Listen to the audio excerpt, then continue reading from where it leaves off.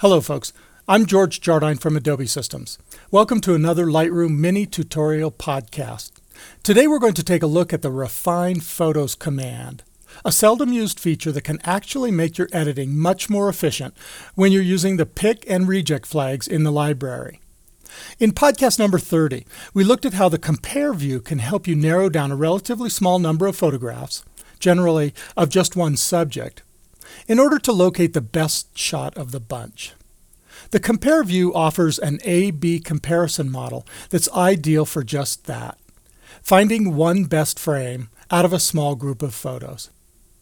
But when you're editing larger numbers of photos, you may be looking for a range of selects rather than just one, in order to, say, find the best 10 to send to an editor for a final selection, or to send to the model. In this case, you're probably not going to be doing a lot of A-B comparisons, but rather it's more likely that you'll just want to go through your entire shoot and just make a series of quick decisions. Is it in or is it out? And Lightroom's pick and reject flags are ideal for this type of editing. It's really easy to go through your entire shoot in loop mode like this, and just click here to flag a photo as a pick, or here to flag it as a reject, or if you're not sure, just pass this frame by and leave it unflagged. You can also use the P key to set the pick flag, the X key for reject, or the U key to set a photo back to its unflagged status. And, if you're more coordinated than I am, you can use the Shift key with any of these flagging keys to set the flag and move you to the next picture, all in one keystroke. Notice on this shot of Helga from Iceland that I've gone through all the photos and set the flags on the ones that were really obvious to me.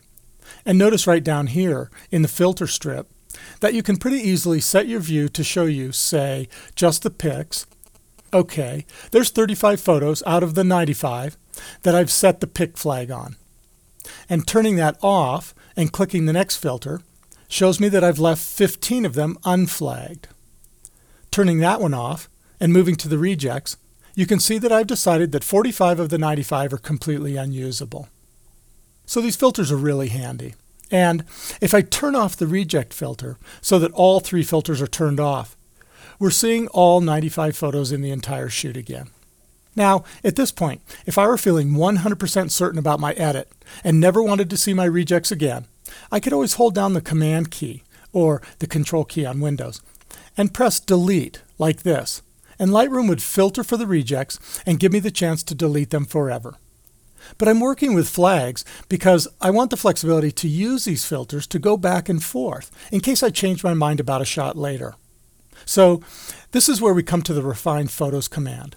You see, once I've made my first pass, I still have too many photos to send to my editor or to the model or whatever. So I want to make another pass on my picks and narrow the edit down to about 10. Since I've got more than I need, I'm pretty sure I can dispense with all those that were a question mark. In other words, those that I was uncertain of and left unflagged. Okay, before we choose the Refine Photos command, note that this command only works on the filtered source. So first be sure of your source, over here.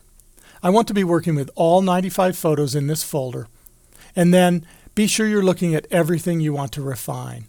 These flag filters in the filter strip should either be all on or all off. Finally, note that the Refine Photos command ignores any active selection in the grid. It will always work on all the photos it can see in the current source, whether they are selected or not. And so now we're ready to run the Refine Photos command. But wait, before we do that, I'm going to throw just one more little curveball at you. What if I wanted to preserve the exact state of my first edit before I change it all around using the Refine Photos command? Well, I could always export a catalog of just these photos, and that would preserve the status of the flags. Or I could turn them into keywords, as I've done here, really just for the purposes of this tutorial. But both of these solutions are just a bit clunky. So here's another solution. What I'm going to do is simply select all these photos and make a collection out of them, like this. I'll just select all and click this plus sign to make a new collection. And I'm going to call it Working Edit or something like that. And I definitely want to include the selected photos, so we'll leave that checked on. And it really doesn't matter if I make virtual copies or not, but I'm going to leave that off this time. This is because of the peculiar way in which Lightroom handles these flags. don't get me started. They basically go in one direction. In other words, when I put a photo into a collection, it carries the flag status with it into the collection. But from that point on, even though every other setting you can possibly put on the photo in the collection is linked back to the original in the folder it came from when it's not a virtual copy, the flag status remains collection specific. There is no way to push the flag status from a collection back to the original or to any of its virtual copies.